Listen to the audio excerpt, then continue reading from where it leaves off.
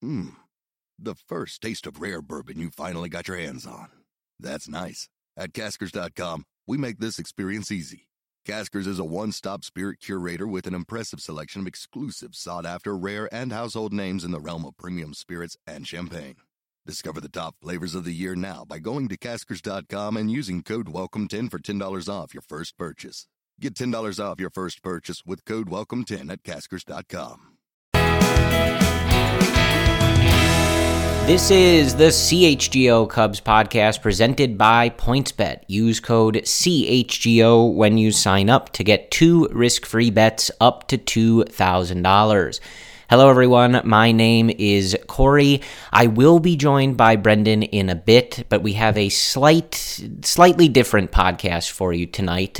Brendan will have a segment. He's going to take us into the pitch lab as he normally does, but it is Brendan's birthday as we're recording this, and some surprise plans have made it so that we're not actually going to talk to each other, but you will hear from both of us. You'll get the same level of insight and discussion, just separately in little chunks today. So I will take us through the 4 games with the Pittsburgh Pirates here. We are recording this on Sunday, September 25th.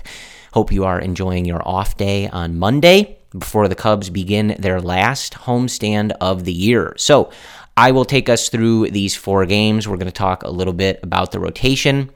I have a nice quote from Nico Horner talking about the rotation depth, and a lot of the stuff that Brendan and I have talked about, and Cody, Luke, and Ryan as well on the podcast, just about how important that depth is, even if some of these names are not the most exciting in the world. Then Brendan will have some specific analysis for us, I believe, on Hayden Wesneski's outing in this Pirates series, as well as Adbert Alzolay getting back out there in another long stint of relief here in this Pirates series. And then I will come back. We're going to talk a little bit about some David Ross comments regarding the first base position heading into this offseason and how that might relate to one Matt Mervis. And then, of course, we will preview this upcoming series that the Cubs have at beautiful, historic Wrigley Field starting on Tuesday with the Philadelphia Phillies. So, the Cubs win 3 of 4 in Pittsburgh, another nice series, and I think the first place, before we jump into these box scores that I really wanted to start, we've talked about how the Cubs' rotation in this second half ranks as one of the best in baseball. But something that really wasn't on my radar, I knew that they had been playing better, but if you look in the second half, the Cubs are 32-29, I believe 32-28 in their last 60 games. And obviously, I'm not suggesting, right? A lot of this roster was here in the first half, and that there was definitely some struggles there. And, certainly it's not meant to say this roster could win the division if it was, 162 games. Of course not, right? But I don't think that them playing above 500 baseball for a 60-game sample is nothing at the same time, right?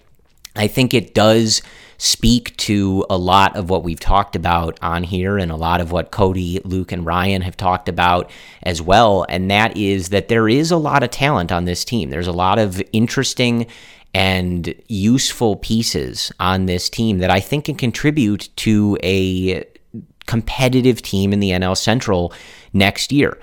Obviously, they need to go out and add star power, be that on the offensive side as well as the top of the rotation. They're certainly going to have to add some stability in the bullpen. We've certainly seen some guys step up in the bullpen, but after trading their big 4 in the bullpen at the deadline, you definitely feel like there's going to need to be some adjustments there. But all across the team, I think you look around and it's easy to say, hey, there's a lot of talent here. And I know that there's differing opinions on how close the Cubs are to being competitive or how close the next great Cubs team is.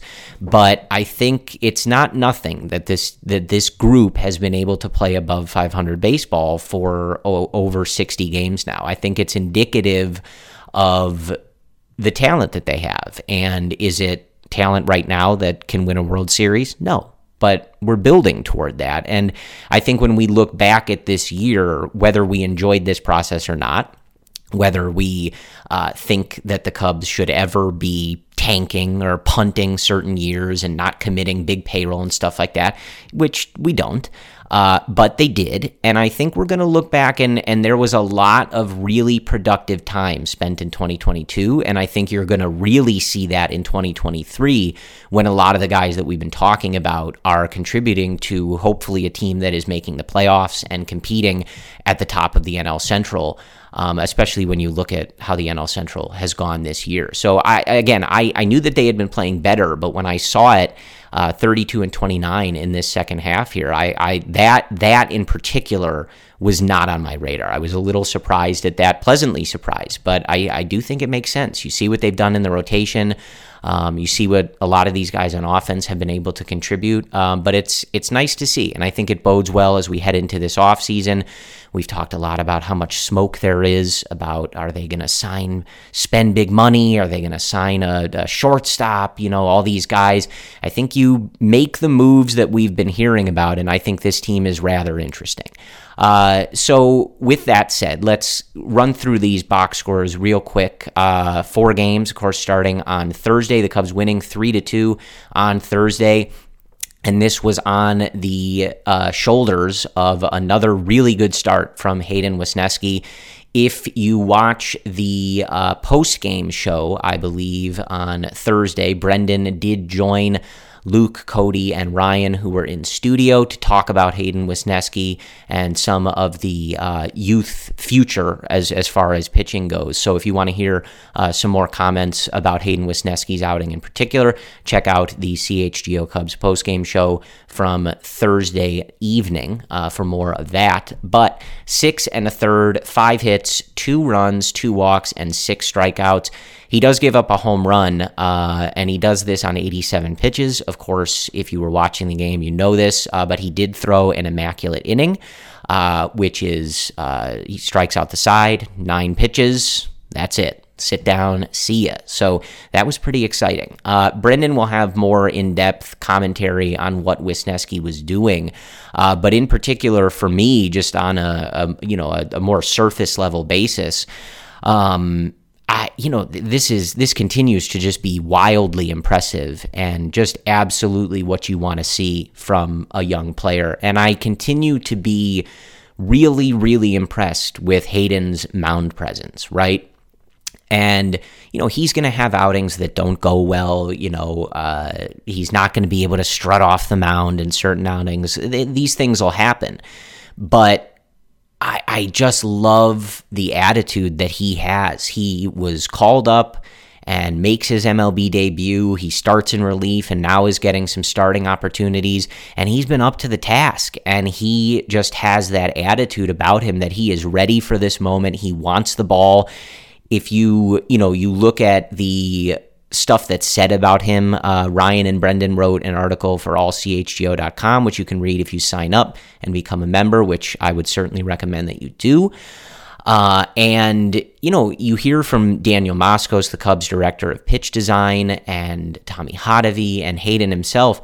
And, this guy wants it, right? He gets it. He understands the work that needs to go in to continue growing now at the MLB level, to continue making those pitches better, to continue developing his repertoire. He gets it, right? And I think that really comes across when you hear from him and Moskos and everybody else in the organization, that he's not here to coast on his abilities or thinking he's already a finished product and ready to go win a Cy Young. He's ready to put in that work, and he's excited, I think, to do it. And, again, this is the Pirates. They're not the best team. So I think at some point you'd like to see him face a real test, a real tough offense, things like that. But he just continues to look really good. And Brendan breaks it down a lot. And you've heard about it a lot. But the pitch mix, the repertoire, and the ability of Hayden to have such a variety of pitches that he's able to use, it bodes really well. And for the results to be this good at the beginning, he might, if he continues to start, I'm not sure exactly what, the Cubs' plan is for this last week plus of the season. but whatever opportunities he gets, you're going to have all this data and experience and be able to go into this offseason and then spring training and continue making those adjustments. And I'm really, really excited to see the pitcher that Hayden is able to continue to develop into, because the beginning of his big league career has gone, I mean, about as well as it could go for somebody, making their first few outings and their first few starts. This is really exciting stuff, and I'm sure Brendan will break it down a little further. The Cubs getting their 3 runs in this one on a Christopher Morel double that brought in 2, and then Michael Hermosillo with an RBI single in the 7th to bring in what would eventually be the game-winning run. Notables behind Hayden: Brandon Hughes, a third of an inning. He does walk 2. Hughes dealing with, a little bit of, I think, a foot thing. Hopefully he's fine. Doesn't seem to be that big a deal, but something he may have to work through here to finish off the season. And 2 1/3 scoreless innings from Mark Leiter Jr. He picks up his 3rd save of the year. He does walk 2, but he also strikes out 4. On Friday, it was a 6-5 win. This was the Esteban Quiroz game. Javier Assad starts this one, 4 innings, 4 runs, just 3 of them earned, 3 walks, 2 strikeouts. So not the best stretch for Assad, but, these things happen. 2 scoreless from Michael Rucker behind him. Eric Yeoman also picking up the save in this one, a scoreless inning of work. He does walk 2, strikes out 1, but he does pick up the save. The Cubs runs in this one coming on Patrick Wisdom's 24th home run of the year. He was not done hitting the long ball on the weekend. In the 6th, the Cubs entered the inning trailing 4-2. They left the inning leading 5-4, that coming on a Franmil Reyes bases loaded walk. Zach McKinstry also walks with the bases loaded, and then Esteban Quiroz with an RBI single. That made it 5-4. The Pirates would tie it in the 7th, but it was Esteban Quiroz in the 8th with an RBI single to make it 6-5, and that would be all she wrote on Friday. Saturday, the Cubs are blanked 6-0. A clunker, no, not a clunker, but not his best start for Wade Miley. Clunker's a little aggressive. 4 innings, 3 hits, 3 runs, just 1 of them earned, 1 walk, and 3 strikeouts, 65 pitches. My instinct was to say clunker there just because it was only 4 innings and 65 pitches, but when 2 of the runs are unearned, that's why I corrected myself. Doesn't feel fair. Adbert Alzolay comes in relief of Wade Miley, 3 innings, 3 hits, 3 runs, no walks, and 3 strikeouts. He does give up a home run, so curious to see what Brendan says there. And Rowan Wick follows with a scoreless inning, allowing a hit, a walk, and 2 strikeouts. So just my 2 cents on Alzolay. Obviously, that's not what you wanted to see. He's got a 6.5 ERA on the season now. But I think, what they're doing here is, pushing him a little bit, right? You want him going out there and pitching multiple innings. And with how late he was able to return, you want to see as much as you can, right? So I think at this point, it's just you're glad that you got him healthy, and you're glad that you're going to have several outings, hopefully, here toward the end of the season where you're able to at least get some data on his pitches, see how he's feeling, see how his body is holding up after these outings.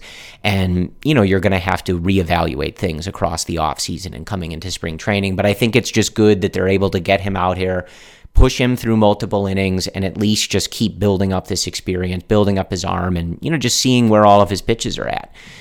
Then in the finale on Sunday, it was an 8-3 win for the Cubs. Behind you guys, Adrian Sampson, he did it again. Another quality start, 6 innings, 4 hits, 1 run, no walks, and 3 strikeouts, a 3.23 ERA on the season for Adrian Sampson. He picks up his 3rd win of the year.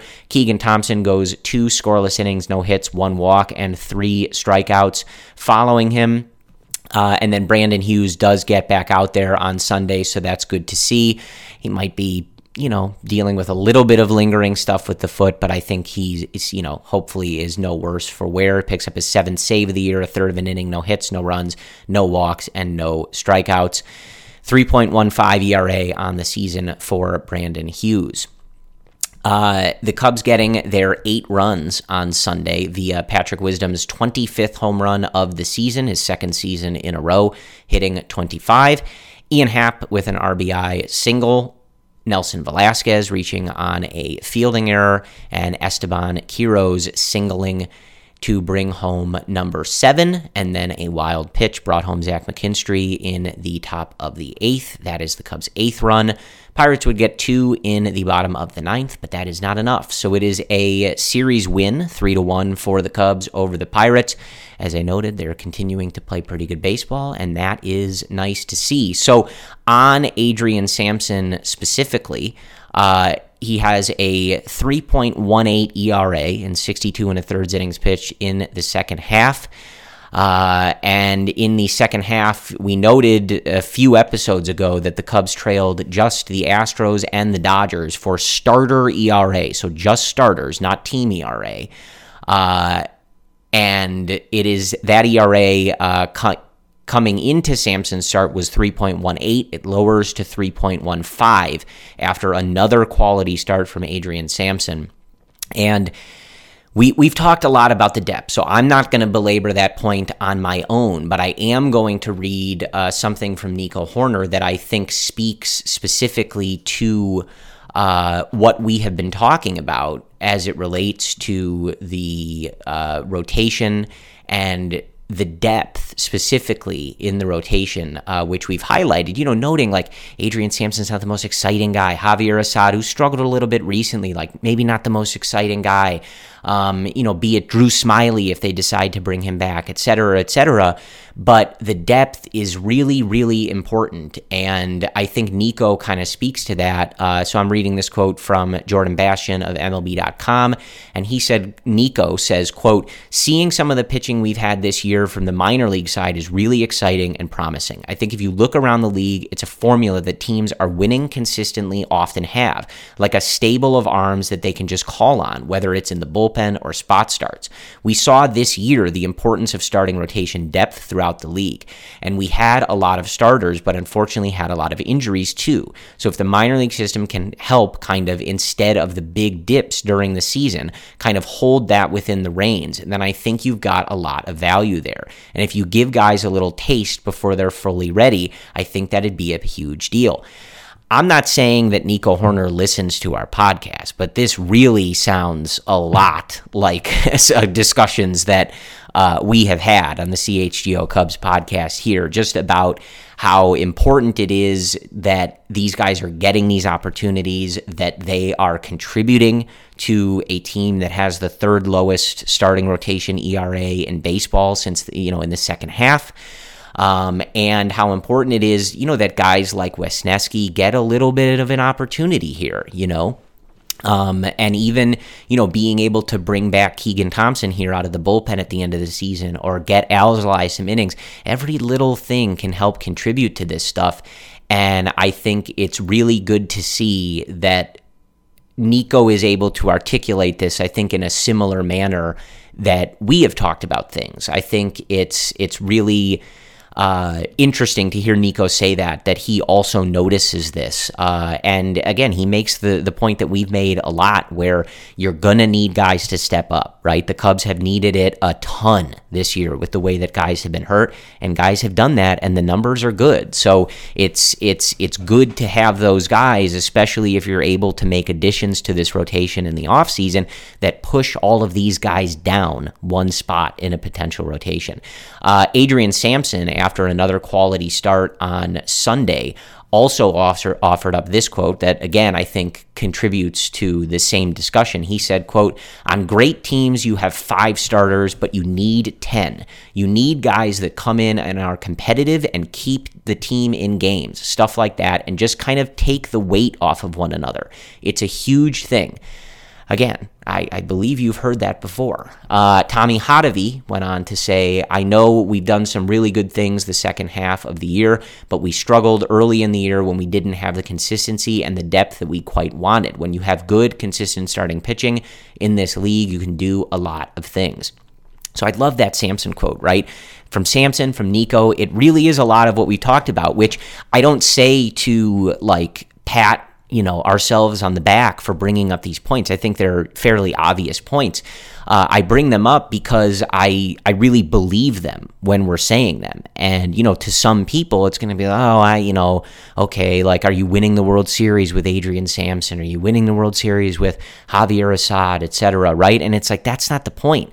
The point is, even if the Cubs go out and add an ace, or they add 2 frontline starters, and they go into next year and Marcus Stroman is the 3 in this rotation, right? However they decide to address it, you're going to need that depth.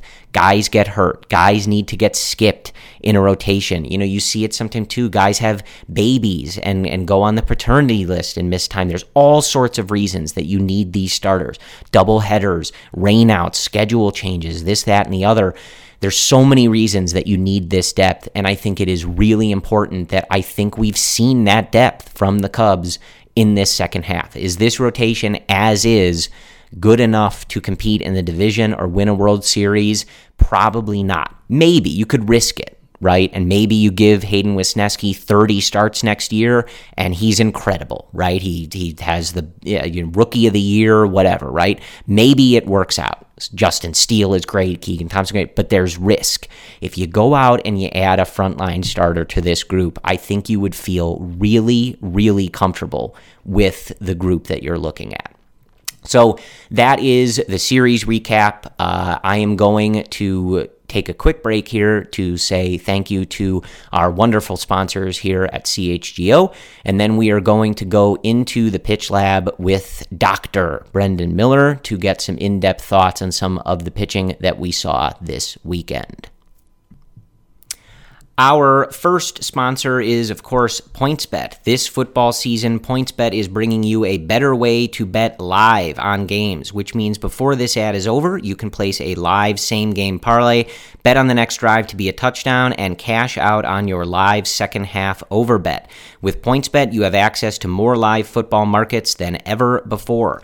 Build the perfect live same-game parlay by combining your favorite bets anytime during the game, including spreads, totals, player props, and more. Choose the outcome of the next drive and next points with PointsBet Lightning Bets. So whether you are on the move or on the couch, do it live on PointsBet. Download the PointsBet app today and sign up with code CHGO to get your first 2 bets risk-free up to $2,000. If you or someone you know has a gambling problem and wants to help, call 1-800-GAMBLER for crisis counseling and referral services. And our next partner has a product I use literally every day. I started taking AG1 because I heard Luke, of course, of Stuckey Nation, and Brendan talking about it so often, and I tried it in the CHGO offices, and I loved it. I get pretty lazy about taking my vitamins and supplements, and I wanted a supplement that actually tastes great, and of course, after listening to Luke and Brendan, to see what the hype was about. And now I have been on it for the last month, and I love it. It doesn't taste like it's super healthy. It has a kind of mild tropical taste that I actually look forward to each morning. So what is this stuff? With 1 delicious scoop of AG1, you're absorbing 75 high-quality vitamins, minerals, whole food-sourced superfoods, probiotics, and adaptogens to help your day start right. This special blend of ingredients supports your gut health, your nervous system, your immune system, your energy, recovery, focus, and aging. I like to take it in the morning, and I love the simplicity of AG1. I take it in the morning, it's easy, and I know that I am getting all of the vitamins my body needs to have more energy and have better digestion through the day. It's lifestyle friendly, whether you eat keto, paleo, vegan, dairy-free, or gluten-free. It costs less than $3 a day, and you know you are investing in your health, and it's cheaper than the cold brew habit that I have been trying to kick. And it has over 7,000 5-star reviews, and it is recommended by professional athletes and non-professional athletes like Brendan Miller. Right now, it's time to reclaim your health and arm your immune system with convenient daily nutrition. It's just 1 scoop in a cup of water every day. That's it. No need for a million different pills and supplements to look out for your health. To make it easy, Athletic Greens is going to give you a free 1-year supply of immune-supporting vitamin D and 5 free travel packs with your first purchase. All you have to do is visit athleticgreens.com/CHGO Cubs. Again, that is athleticgreens.com/CHGO Cubs to take ownership over your health and pick up the ultimate daily nutritional insurance. All right, so with that said, we are going to now head into the pitch lab with Dr. Brendan Miller. Brendan, I cede the floor to you. Okay, so Hayden Wesneski's start against the Pirates could be a template for what you see against a heavy lefty lineup, and it reminds me so much of what Daniel Moscow said to Ryan Herrera when they two talked about Wesneski and his repertoire, and specifically against lefties, and specifically from what Hayden Wesneski said about his changeup. So Moscow said that when he was with the Yankees working with Wesneski, they focused on ways to handle left-handed batters. And this is what Daniel Moscow said to Ryan, quote, We did not neglect the fact that he was going to have to focus on getting lefties out. As a predominantly lefty sinker slider guy back then, you worry about the left-handed platoon splits, end quote. And so that was an area of focus because we saw with Alzolay last season the issues with having a predominantly sinker slider guy that Moscow alluded to just with Wesneski. And with Alzolay, he was able to get right-handed batters out with high efficiency, but all but one of his home runs given up last season were to lefties, Alzolay. So he was a heavy sinker slider guy. So the intent for Alzolay over time was going to be, okay, let's mitigate the left-handed platoon splits. That was also a focus for Wesneski, but this is before he was acquired by the Cubs. And then Moscow's continued to go on to say, quote, you see performance numbers dictate a platoon split disparity. The sinker does not play as well to opposite-handed hitters as it does to the same side. You see different movement profiles play better to opposite-sided hitters versus same-sided hitters. And so you try to prioritize what your best weapons are to put you in the best position to succeed, end quote. So Wesneski has 5 weapons. And while the slider and the sinker might be his most useful weapon against the majority of lineups that he faces, which are going to be dominated by right-handed lineups, against the Pirates, they're a heavy left-handed team. So what did Wesneski do? Well, whereas in the first few outings, he showcased that slider as his dominant pitch. He threw that pitch more than his fastball, his four-seam, more than his sinker, more than his changeup, his cutter. That was a pitch he used. But against the Pirates, he led with the four-seam. So in 87 pitches against Pittsburgh, he threw 27 four-seams. That's good for 31% of his pitches. He did use 22 sliders, 25% of his total pitch mix. And then he used 19 cutters. And so that cutter was a pitch that was even on Alzolay's radar by Tommy Hotovy and Daniel Moscow. So with Wesneski, he already has that pitch. So the four-seam 27 times, the cutter 19 times. The key focus here is the changeup. He threw the changeup 15 times against Pittsburgh. So again, just to emphasize here, in his first 3 outings, he was slider, heavy slider, sprinkling a few changeups. This start, very different because he was able to use his weapons at hand to face left-handed lineups. And he has success doing it. So this is what gives me motivation and encouragement that Wesneski can be a guy in the rotation because he has 5 weapons. It's a good contrast too when you look at like Keegan Thompson, you look at Justin Steele. And Steele has had so much progress this year. And a lot of this progress has been driven by having 2 unique pitch types for his four-seam fastball, and then having that slider to wipe out and finish batters. So that's 3 pitch types, but really 2 in the form of a four-seam and a slider. And that's great if you have the command to go with it. And with Steele, he's had recently, within the last 2 months, improvements in his stuff, improvements in his command, and that's led to success. But in the back of my mind, I'm always wondering, all right, like, can he sustain this?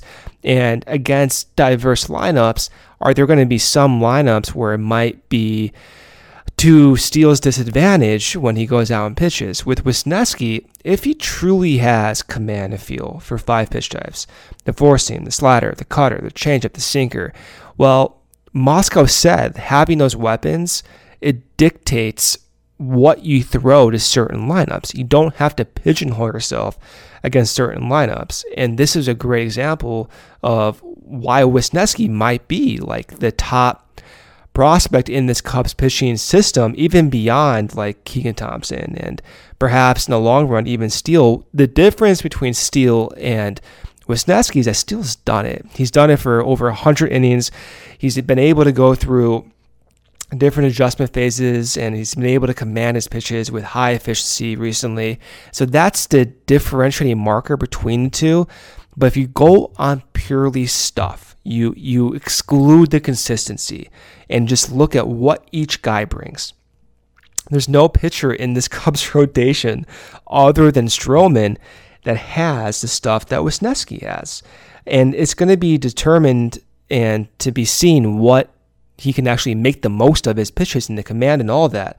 But if you just go by like stuff plus, you go by like this stuff grading by Cameron Grove on the 80 scale. Slider rates as in 70 out of 80. Sinker, 55 out of 80. Cutter, 60 out of 80. Four-seam fastball, not the best. It rates below league average from Stuff Plus, but if he dominates and goes through lineups, leading with sliders, leading with cutters, as he did against the Pirates with the four-seam and the cutter, then you can finish with hard stuff in the form of your four-seam. And certain pitchers do this. Charlie Morton does this, for example, with a high degree of success. And if you can command that pitch well, especially with the four-seam, when he throws that four-seam higher in the zone, his expected whiff rate, his expected run value is so much better. So if he can command that pitch, despite the four-seam maybe not rating that well on Stuff Plus alone, then this diverse repertoire could lead to success.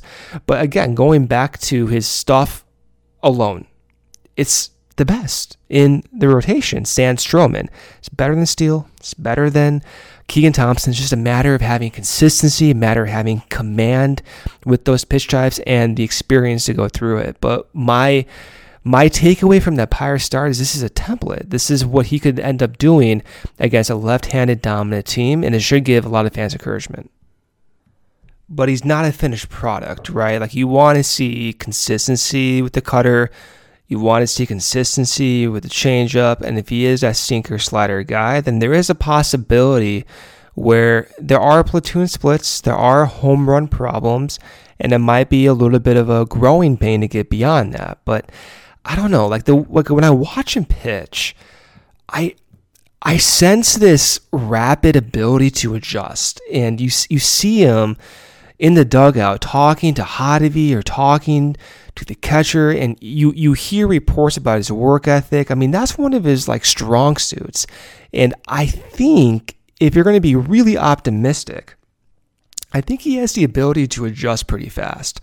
And I think the increased usage in his changeup and his four-seam against the Pirates, and just specifically his increased usage of his slider since coming over from the Cubs, you need a lot of confidence to use that, to go away from maybe your comfort zone coming up through the system and just dramatically change your repertoire. And to me, that signals, like, I don't know, it signals this unique attitude that a lot of pitchers who are really good and really dominant, they tend to have this like fearless attitude. And I describe it as like a psycho attitude, but you also, you kind of see those psycho traits.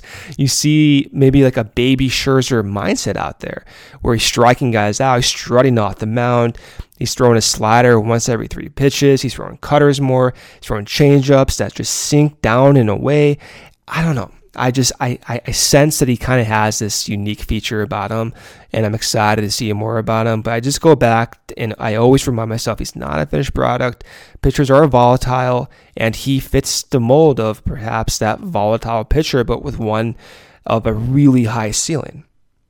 Okay, so on that tone of like lefty platoon splits and the possibility of not having success against lefties, let's go back to Alzolay. So Alzolay, I'm surprised to see what he's doing since coming back off from his injury. First off, I'm surprised he's even pitching this year, but I'm surprised what he's actually doing to get batters out.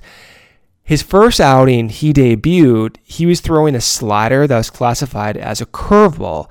This unique breaking pitch, while it might not be a curveball in the traditional classification sense, it's a different breaking pitch. And Alzolay did say this after that outing. So when Corey and I talked about Alzolay, and when I was like tweeting about this, hey, this is a curveball, he may describe it as a slider variation, but it is a unique, different breaker. That's exactly what Alzolay ended up saying. So he has two unique slider variations. One slider is thrown around 86 to 87 miles per hour. His second slider is 82 to 84 miles per hour. One of his sliders has more vertical break. A different slider that he throws most of the time has less vertical break but more sweeping action. I am surprised to see that. And I'm surprised because I thought when we first saw that pitch was being classified as a curveball, I thought that pitch was truly going to be a curveball because Alzolay said he was working on that pitch during March, during February, and he went to the reporters prior to his injury in spring training and was talking about, hey, my curveball is looking good. I'm feeling confident about my curveball. I missed that when it happened. I was reminded of that because when Daniel Moskow was talking to Ryan Herrera, Moskow said in the future, a curveball was in Alzolay's mind. It was in his basket. And that was going to be an objective for the pitching infrastructure to promote Alzolay to use that curveball more. So when I saw that curveball being classified in his first outing, I thought that may have been it. But it's not it. So now I'm thinking, okay, well, you have two slider variations. What does this curveball look like if he's going to actually use it? And if it is a unique curveball, then you have a slider, you have slider 2.0, you have a curveball, and you also have maybe like a baby slider, maybe this cutter. And he threw this cutter 10 times in his most recent outing in 41 pitches. So he threw that pitch once every 4 times. It reminds me of what Keegan Thompson's repertoire looks like. So Keegan has a four seam, he has that cutter. Those were his two primary pitches out of the bullpen. That cutter usage and location was phenomenal throughout the majority of his season. And then he has that curveball, right? And then in between that curveball and cutter, about 2 months ago, he developed that slider. So he has a cutter, a slider, a curveball. He has 3 unique breaking pitches. When Ryan talked to Kyle Hendricks about breaking pitches and perhaps the possibility of Kyle developing a slider, Kyle actually commended Keegan for having 3 breaking pitches that go the same direction but have unique breaking vertical break on those pitches. For Alzolay, okay, let's say he has a slider, let's say he has a cutter, let's say he has a cutter 2.0, then a curveball. Those are 4 breaking pitches. Now, the information of whether or not that's going to actually happen, we'll have to figure out. But the fact that he has actually said to the media that second slider that was being classified as a curveball is not a curveball, then with this cutter, with his original slider, with this new slider he was talking about, and the idea and the objective by Moskow to say a curveball is in his future, that's 4 breaking pitches. Like that is weird to me. I can't remember any Cubs pitcher having 4 breaking pitches that go the same direction. I cannot remember that. So I'm thinking I want to see Alzolay healthy. And in my mind, I thought that he was not going to even have significant innings this season, and September may not qualify as significant innings, but he's pitching and he's getting 40 plus pitches. He's going multiple innings. This is exceeding my expectations given where we were in July. But now I'm thinking, all right, well, you're throwing unique pitches here. Like this is a little bit faster than I expected for him to develop.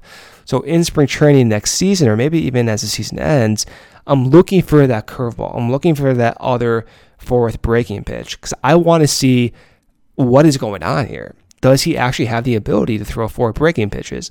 And if he does, then you can classify a four seam, a cutter, 2 sliders, a curveball, a changeup, and a sinker. That's 7 pitch types. That's what Yu Darvish throws. Yu Darvish throws 11 pitch types, but Yu Darvish has those unique breaking pitches that go the same direction. Those cutters, sliders, curveballs. You've seen it.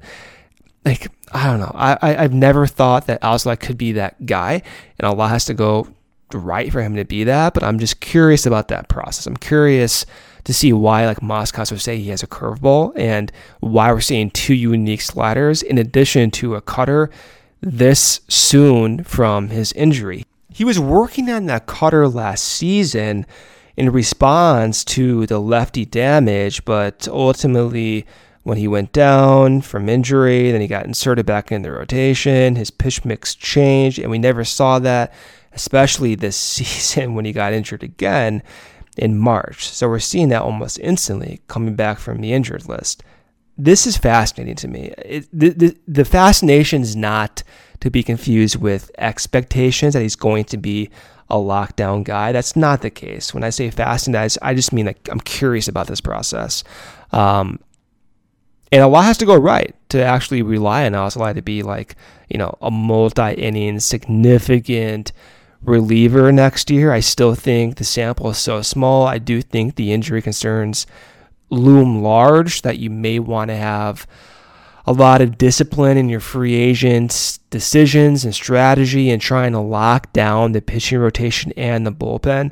And perhaps the Cubs and Jed go out and think, all right, well, Alzolay's had these injuries and you want to staple down this middle of your bullpen. Whatever Alzolay produces is going to be a luxury. Maybe that's the route they end up taking. I'm not sure yet how I feel about that. But if Alzolay is healthy, okay, I'm fascinated by his potential, even though it's gone through these iterations and this long 4 or 5 year process to get to this point. It is really interesting that he may have 4 unique breaking pitches to the same side. So I will be looking for that as the season continues. And another break from our sponsor at Pins and Aces. Pins and Aces is the official golf apparel partner of CHGO. We love our Pins and Aces gear and get tons of compliments on and off the course.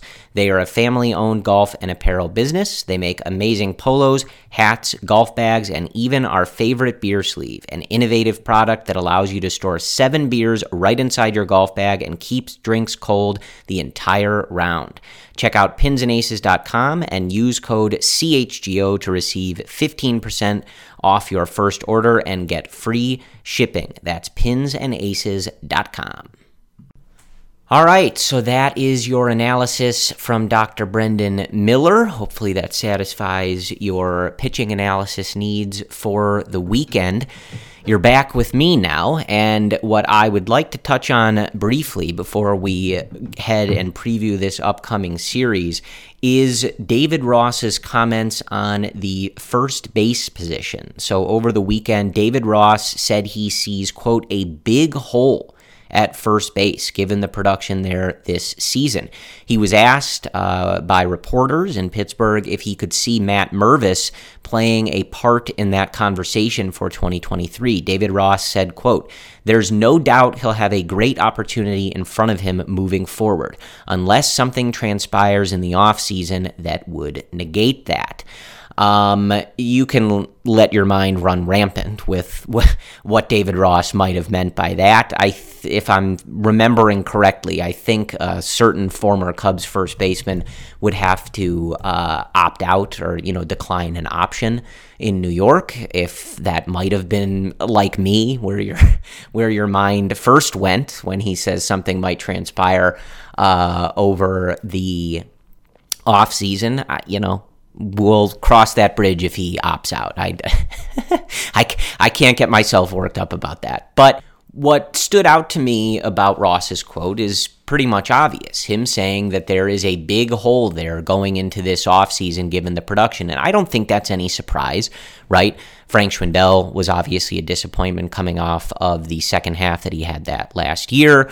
Alfonso Rivas, still sitting in the mid-ish 600s in terms of OPS. He's got a good glove over there, but just have not seen enough on the offensive side to, I think, make that work going forward. We've obviously seen Patrick Wisdom play a little bit there, and we've seen what Matt Mervis has done at, all levels of the minor leagues, but certainly raising an eyebrow in terms of his performance at AAA. Just, Evan Altman, who is obviously a friend of Brendan and I's going a ways back.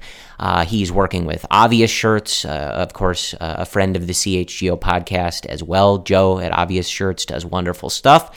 They have a Mash Mervis shirt, and they have it for good reason. The dude absolutely mashes, and he has done so all season to a really impressive degree. And I think it's, David Ross was asked about a particular player. So, of course, he's going to say something like that when it comes to Mervis in particular. But I do think it's rather intriguing. His defense is not great at first base, but you can get away with that, and plenty of teams get away with that. And I think, it's interesting to think about if the Cubs, to me, spend a lot of money on other positions, be it the many shortstops, and whether they're playing shortstop or second base or third base, whatever. We'll deal with that when they get there. But that's the pool they've been rumored to be talking about. If they add someone there, and maybe somebody in the outfield to go along with Ian Happ and Seiya Suzuki, obviously you have to figure out what you want to do with Christopher Morel. But we've heard Ross say that Christopher Morel probably going to be a kind of super utility guy, and I think we've seen, especially recently, his defense is better up the middle infield. So, maybe you sign one of those guys to play third. Nico plays short. Christopher Morel's at second a lot, something like that. I think if you're making those upgrades across the rest of the team, you can afford to take the risk in having a rookie play first base or giving a significant opportunity to someone like Matt Mervis, right? I think if you don't make those upgrades, obviously it's a huge risk to see if he's able to come up to the major leagues because he's not there. We talked about this for a while, wondering if they would do it, but with, just a handful of games left in the 2022 season, they're not going to call Matt Mervis up. They're not going to put him on the 40-man. So we're not going to see him. So you'd be taking quite a risk in having a first baseman, or at least a large portion of your time at first base devoted to a guy who's never played Major League Baseball before. That being said, if you do upgrade those other areas, I think you can justify it. And of course, if Mervis does continue to hit like this, well, great. Then you didn't go out and make a significant move at first base, and you provided that on your own, and he's able to be a point of slugging in that lineup. And to that point, we at the end of the last core, right, we had the main issue being that the Cubs wanted to make more contact. They wanted a team that made more contact. They wanted to stop having so many rallies that ended because they swung and missed, being so reliant on the home run, et cetera, et cetera. They've added more contact. Guys like Nico, Seiya has good contact numbers. He's, obviously made a lot of adjustments, but generally will have good contact numbers. We'll see what they decide to do with Nick Madrigal going forward, given the season that he's had and the injuries, but he also is someone who makes a ton of contact. But Jed Hoyer also adding some of the quotes to the media and saying you need a balance. Having an entire team of guys that don't slug a lot and put the ball in play is not the way to go.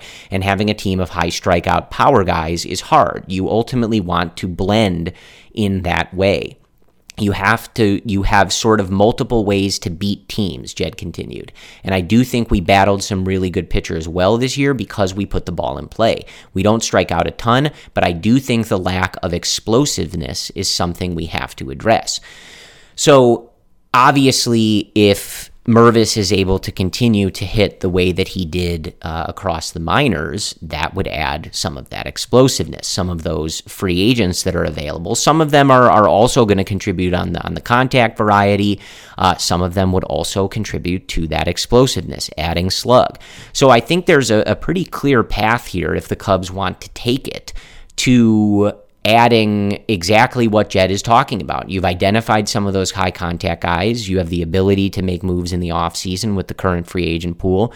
And you've got some guys in your system that definitely could provide slug if you want slug. You know, you look at even someone like Alexander Canario, who also is mashing alongside Matt Mervis and just dropping home runs every 30 seconds. What their plan is for him, how quickly they want to elevate him, who knows, right? But you do have some internal options that are pretty close, to the majors, knocking on the door, certainly at least raising attention of an opportunity that would provide you with exactly what you're looking for, slug, right? So how exactly they want to go about that, we will see. The other thing that I think presents an interesting opportunity and is someone else that I wanted to talk about in this situation is Patrick Wisdom. So Patrick Wisdom is a guy that we have seen play a lot of different positions. He was at third on Sunday. We saw him in the outfield. I think on Saturday he was playing right field. We've seen him at first base a little bit at times this season, especially when Frank was struggling or hurt and things like that. What the Cubs decide to do with a lot of these role guys, because if you do go out and make significant additions, you can't keep all these role players, right? Eventually, you're going to have to make some of these decisions. But Patrick Wisdom's at a 107 WRC plus now. He's never going to be an average hitter, right? He's hitting 210. But overall, he's been 7% better than league average if you're looking at WRC plus in terms of his overall offensive production.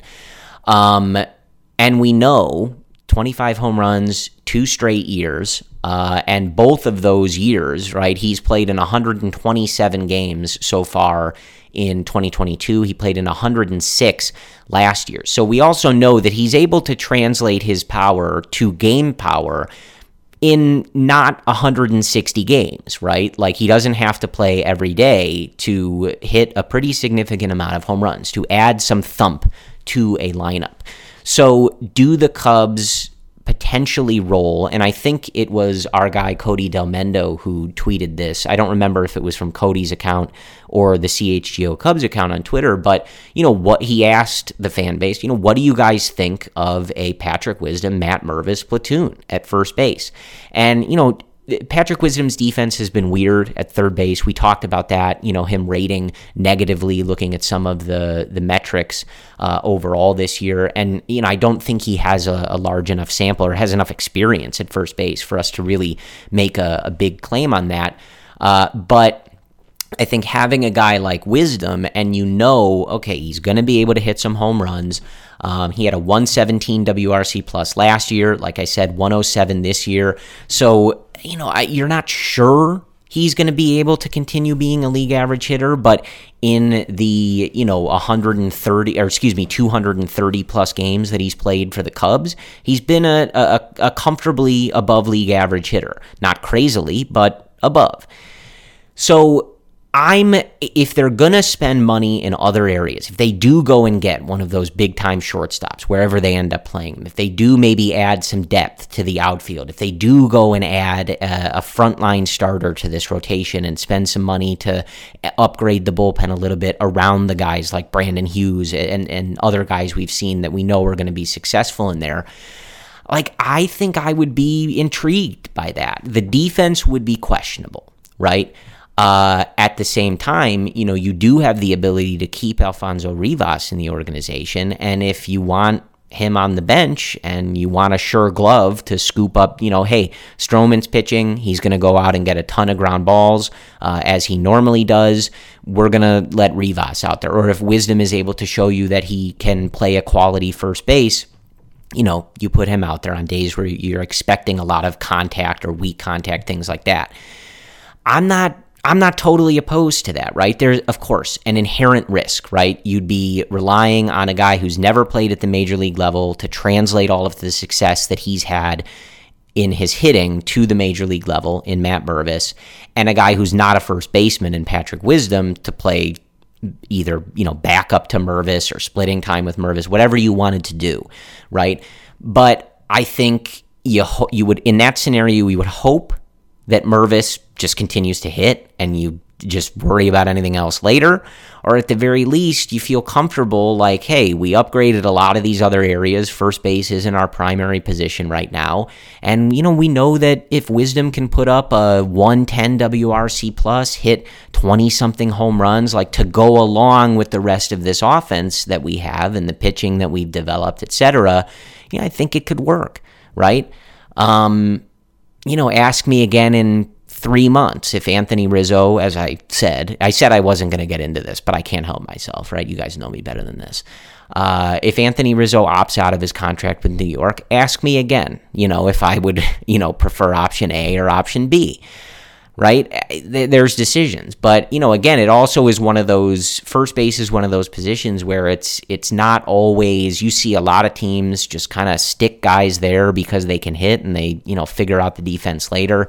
And it's not always one of those positions where there's huge quality upgrades available either via trade or free agency, So it may be something where the Cubs have to figure something out internally. And I think at the very least, Mervis has earned a shot to be a part of this conversation. How much you're willing to commit and how comfortable you are committing a ton to him going into this next season, I think that's fair, right? I don't think it's unfair to suggest that or wonder that, but he's earned the shot. And I think the upside and the sort of potential that works out is a rather intriguing one. But I'm at least toying with the idea of him and Wisdom.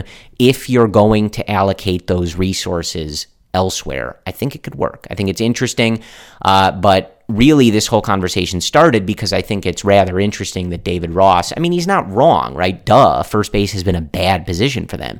But it's just interesting with all of the stuff we've heard, the different angles we've heard of they're going to spend money, this rumor, this person says this person says this. You're hearing everywhere, the Cubs are going to spend. They're definitely signing one of these shortstops, Ken Rosenthal says, right? You hear all this stuff. Going into an offseason, when your manager says you have a big hole at first base, well, that would mean it would be pretty surprising to me if we show up in spring training next year and Alfonso Rivas is your first baseman, right? Would be a weird thing for David Ross to say if, he kind of didn't have an inkling that was something they were going to need to adjust and that the plan was for the organization to do just that. So that's the state of that. Something certainly to keep an eye on as we head into this offseason.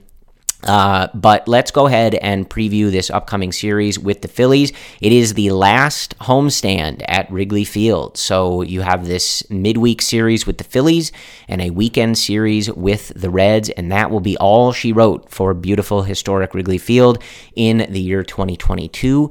So if you can, obviously I always recommend getting out to Wrigley Field, but this will be your last opportunity until the winter is over and we begin spring anew in 2023, hopefully with a, relatively more loaded Cubs roster, right? That sounds good. So on Tuesday, of course, you're listening to this on Monday, hopefully having a nice off day. Tuesday, 6:40 Central at Wrigley Field. It'll be Marcus Stroman against Zach Wheeler, two righties. Zach Wheeler, 11-7 with a 2.98 ERA. Marcus Stroman, 4-7 with a 3.80 ERA. On Wednesday, also at 6:40 Central Time, Aaron Nola and Hayden Wesneski. Aaron Nola, a righty, 10-12, 3.28 ERA. Hayden Wesneski, a righty, 2-1, a 2.45 ERA. We'll see what Hayden has in store for us in his next start. He threw an immaculate inning in his last one. What's next for the Cubs rookie? Hopefully he has something exciting in store. On Thursday, the finale with the Phillies. It'll be Suarez, a lefty for the Phillies, 10-5 with a 3.38 ERA, and Javier Assad, a righty for the Cubs, 1-2 with a 4.28 ERA. So, what are we looking for? Didn't talk about it too much because he was just in there as DH, but Nico Hoerner is back out there. I was never really as worried as Brendan was. I just sort of thought they were taking it easy, and that was fine. So I guess that's why I didn't highlight it. Brendan will probably yell at me for that tomorrow. But he was 1 for 5 in the finale on Sunday. Obviously he's back out there. I'm sure it's fine. I still fell in the camp of I'm not sure I see the point of this, but hey, if he feels comfortable and wants to continue playing and getting those last reps in, all the power to him. So in this series, though, just hopefully he's able to finish the season on a high note, feel more comfortable with that tricep. Hopefully it's healed and he's able to have a nice, last handful of games here to finish off what has been a very successful season for Nico Hoerner. Want to continue seeing Marcus Stroman pitch the way that he has recently. And, of course, all of these starters for the Cubs help keep them, safely in at least third in terms of starter ERA in the second half here. I think that would be a nice mark for them to finish the season off. And of course, I think the number one thing we're all watching anytime he's pitching in any series, it's Hayden Wesneski. Let's see. We're only going to have a couple more outings for him before we finish up the season here. They've been electric in what we have seen, and hopefully we get to see a little bit more here against the Phillies. But that is all we have for you. Brendan and I will be back, hopefully speaking directly to one another after this Phillies series finishes up on Thursday. As always, we thank you guys for listening to the CHGO Cubs podcast. I do want to give a special shout out to our CHGO Bears crew and the whole CHGO sports team. They threw their first tailgate on Sunday before the Bears game against the Houston Texans at Soldier Field. I unfortunately was not able to be there, but I saw all of the content and I know just how hard everybody worked to pull that off. So if you are a Bears fan, if you're looking to get into football, or you just want to be a part of a community of sports fans in Chicago, be sure to follow CHGO Sports on Twitter and the CHGO Bears crew. They're doing excellent coverage throughout the week, and of course on Sundays or Thursdays or Mondays whenever the Bears are playing. Excellent work, excellent coverage, and there are going to be more tailgates and events going forward. It looked like a blast, and Brendan and I are very proud and happy to be a part of the CHGO Sports family. So keep an eye on that, and of course check out the CHGO Bears crew. We thank you for listening, of course, to the CHGO Cubs podcast and supporting everything going on at CHGO. Cody and Luke will have your pre- and post-game needs on Tuesday for this Phillies series. Ryan Herrera, our guy, should be out at beautiful historic Wrigley Field. And that is all I have for you. So appreciate you guys bearing with us with a little bit of a, we'll call it a technical difficulty here for Brendan and I, but hopefully we pulled it off. You guys let us know.